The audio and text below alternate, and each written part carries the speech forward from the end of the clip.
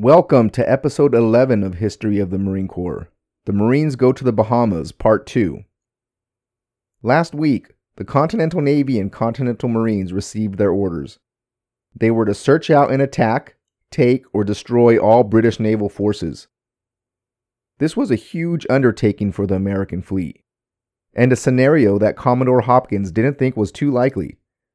Instead of going head-to-head with the British Navy, the Marines and Continental Navy would bypass British fleets and make their way to the Bahamas to commandeer the British's weapons, ammunition, and powder supply in Nassau. The governor of the Bahamas received multiple warnings about the possibility of an American fleet invading the Bahamas, but he decided not to heed any of those warnings. This would be a decision he would regret later. This week, we get into the actual Battle of Nassau. This battle would be the first amphibious landing for Marines, and also a very successful first mission. Marines would capture 2 forts with very little resistance. Commodore Hopkins and Samuel Nicholas would leave the Bahamas with a stash of guns, ammunition, and powder that will greatly benefit the colonies in the Revolutionary War. Thanks for joining. Now let's talk about the history of the Marine Corps.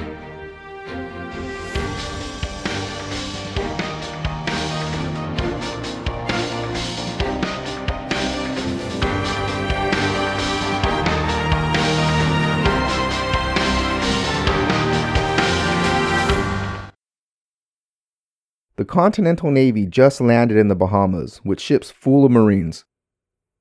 As we learned last week, Marines captured 2 sloops that belonged to New Providence upon their arrival. The pilots of these vessels were quick to talk and informed Commodore Hopkins that the island was essentially defenseless. Now, after last week's episode, I received a few emails about the term pilot. This caused a little bit of confusion, and for the sake of clarification, the use of the term pilot during these episodes does not mean the pilot of an aircraft, but a maritime pilot. A maritime pilot is in charge of maneuvering ships that are arriving and departing a port. They differ from captains in that they are extremely skilled in navigating through risky situations. This is a skill that many captains might not have. Now back to the story. The lack of defenses was great news for the Marines and sailors who just landed. The goal of this raid was to seize as much gunpowder and munitions as possible, and the lack of defenses would certainly help with that mission. The British understood the potential of Americans raiding the island. The governor of the Bahamas received multiple intelligence reports saying so, but after promising that he would convene a council to decide on the appropriate action, he did nothing. Now it was too late. The Marines and the American fleet were 50 miles north of Nassau, preparing for an attack. The seamen on board the American fleet began loading their guns and cannons and checking the rigging. The Marines were given muskets, ammunition, and broadswords. After they received their Revolutionary War combat load, the Marines were transferred to the Providence and the 2 coastal sloops that were captured the day prior. Commodore Hopkins planned for a frontal attack, and that night, the Marines advanced on New Providence. Hopkins ordered that the fleet stay just beyond sight of the island, while the Marines would take their 3 ships to the harbor at dawn. The plan was for the Marines to stay hidden, below deck until they got close to the fort.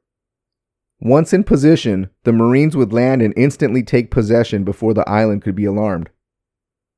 Although not in the best shape, New Providence had 2 forts.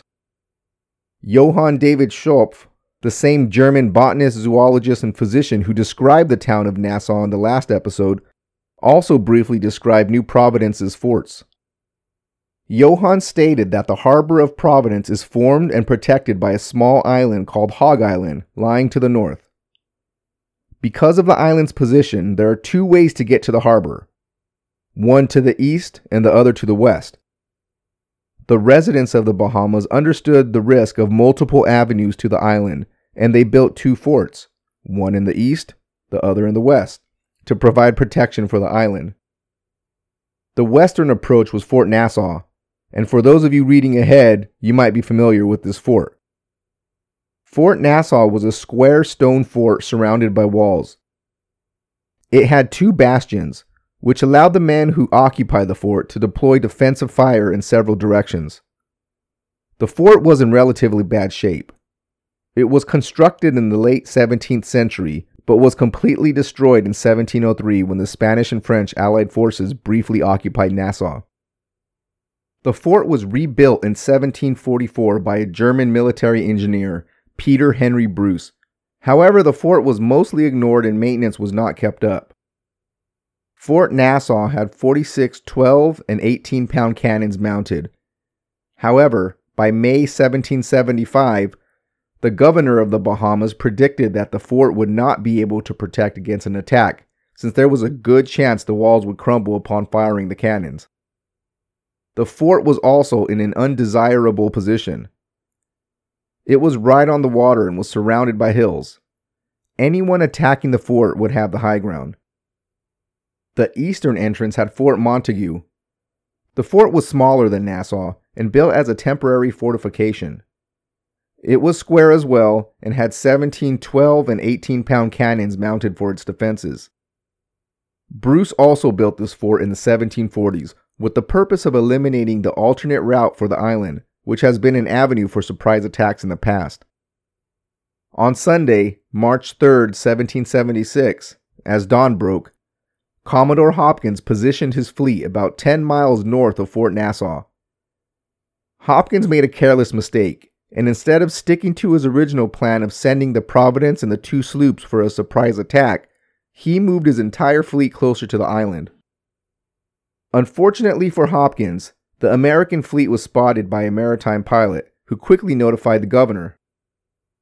Governor Brown rushed to his window and spotted the Continental Navy sailing towards the harbor. Brown ordered the Provincial Council to assemble at Fort Nassau so they could decide how to handle the approaching threat.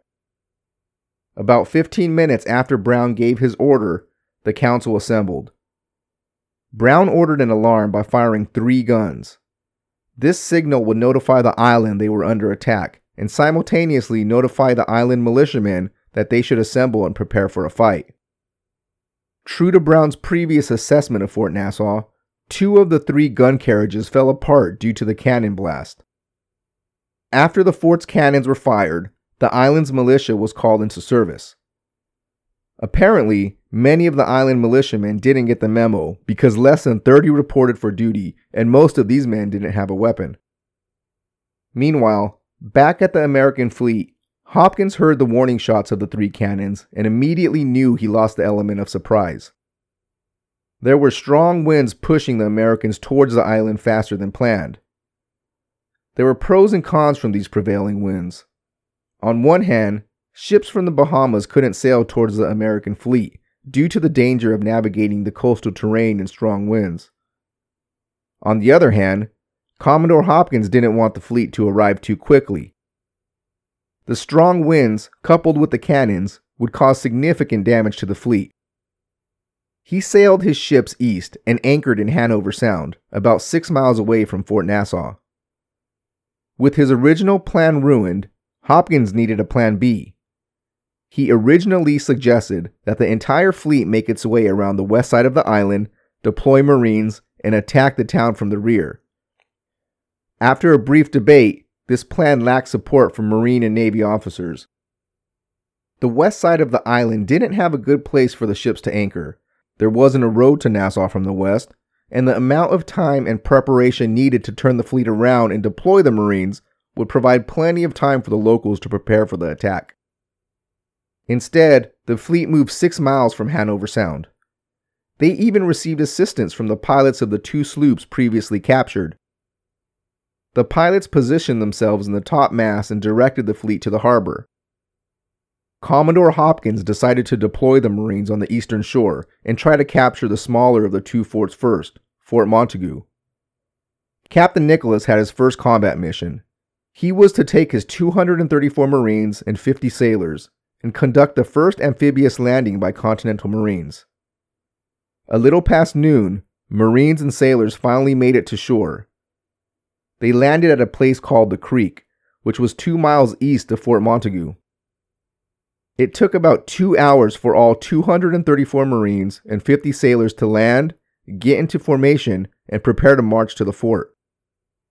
The original 30 island militiamen who responded to the initial muster were manning Fort Montagu, and at around 10 o'clock, another detachment of about 30 men soon arrived to help defend the fort. A militia lieutenant saw Marines approaching in whaling boats during the initial landing party. 15 island militiamen were sent as a scouting party in order to collect intelligence about the invading Marines, and if possible, prevent their landing. This must have been a confusing moment for those militiamen. 15 men with insufficient weapons and minimal training preventing 284 Marines and sailors from advancing seemed highly unlikely. The island militiamen realized that they were not prepared to confront the landing party when they saw the size of the Marines and sailors getting into formation on the beach. They didn't want to go back empty-handed and decided to collect as much information as possible before heading back to the fort. Before they left, they sent one man waving a truce flag to the Marines and sailors. He was sent with 2 questions. Who were they and why were they there? When that man returned, he had a simple and straightforward answer. They were sent by the Congress of the United Colonies in order to possess themselves of the powder and stores belonging to His Majesty. The 15 scouts were ordered to immediately return to Fort Montagu. About 80 militiamen at Fort Nassau were ordered to march towards Fort Montagu and help defend it. A detachment of another 40 men were sent to meet the Marines at the beachhead.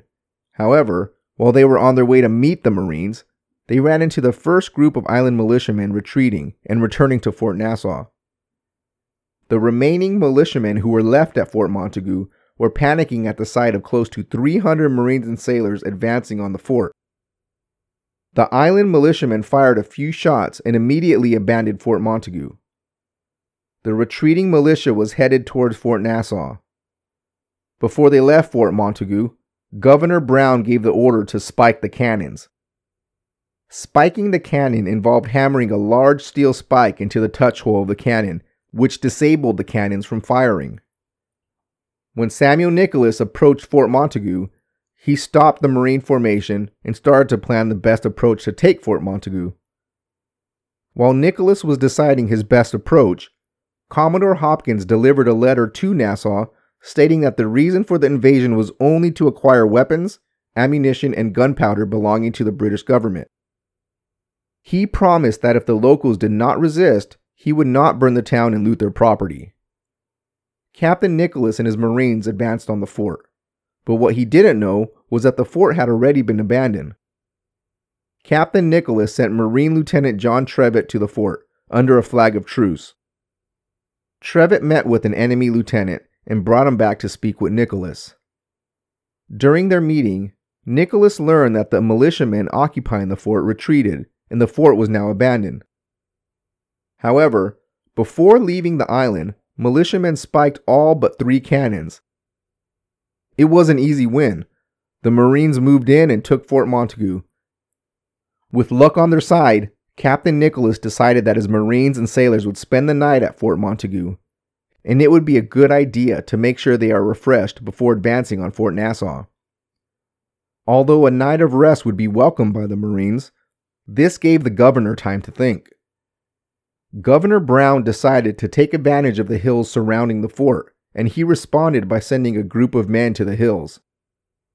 Despite constant mistakes and bad decisions from the governor, this was a pretty good move. Captain Nicholas was planning to take the hills in the morning, but now they faced danger.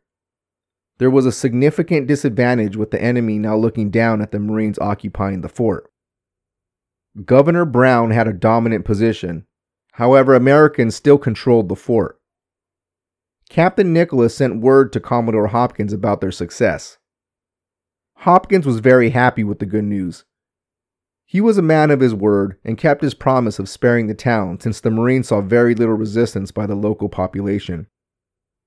While the Continental Marines and sailors were resting in Fort Montagu, Governor Brown ordered the majority of gunpowder on the island to be shipped out of the Bahamas.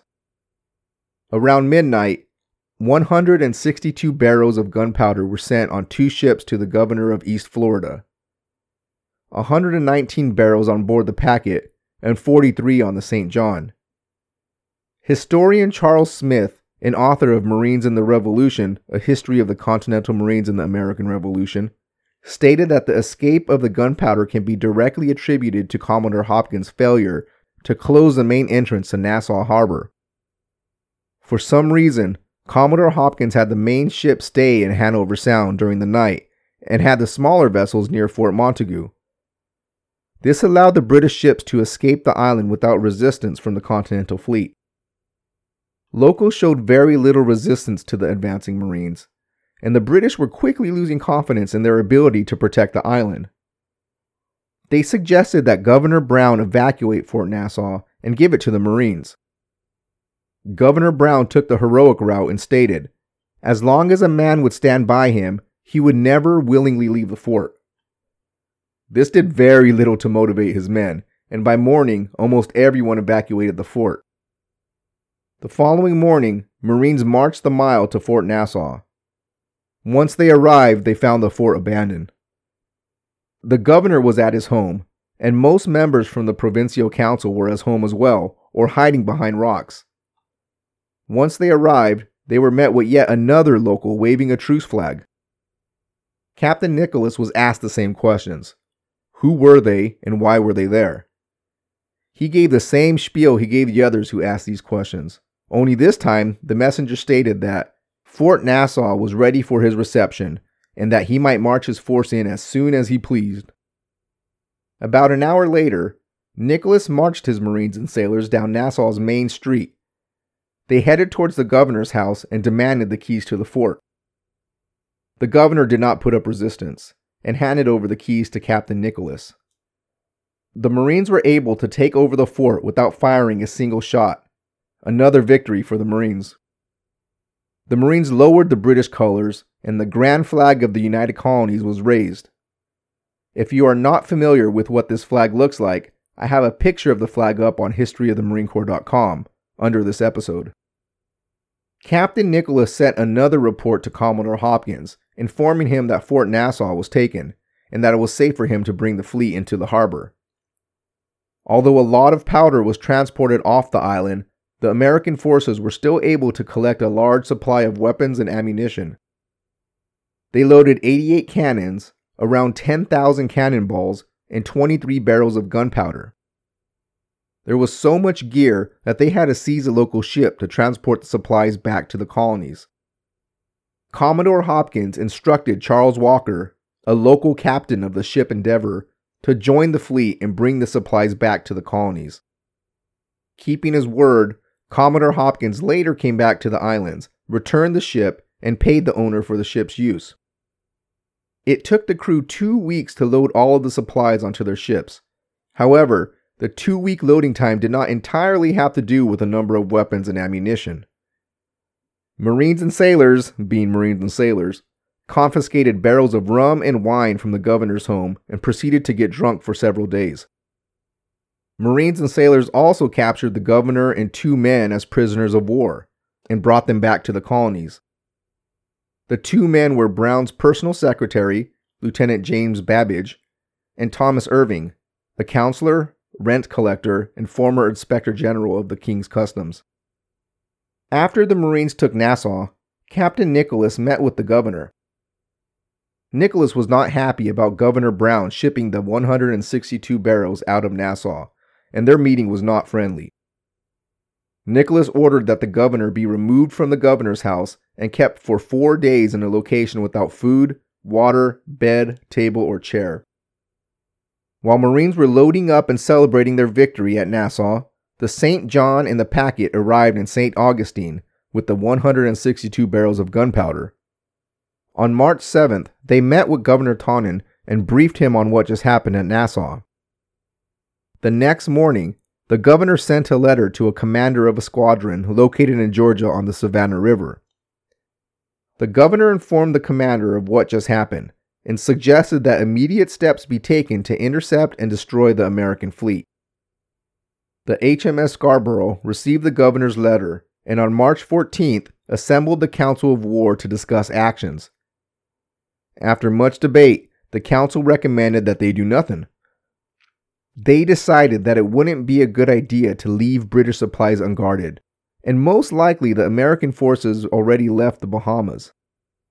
Back in the Bahamas, on March 16th, the ships were loaded and ready to depart Nassau. The Marines were all on board and were prepared to go home. On board the Alfred was Governor Brown. He wished to say goodbye to his family before he headed back to the colonies with the Continental Fleet, but Commodore Hopkins did not let him off the ship. However, there are some reports that state he allowed someone to board the ship the next day. On March 17th, 8 ships, the 7 American vessels and the borrowed ship the Endeavour, left the Bahamas and sailed for Providence, Rhode Island. The Marines' first amphibious landing was a success. They were able to take the 2 forts, commandeer the powder and weapons, and accomplish this with minimal loss. They also proved that Marines were successful at amphibious warfare. This success would prove the value of Marines. Next week, we'll start to see some naval warfare, which will provide Marines an opportunity to prove themselves at sea.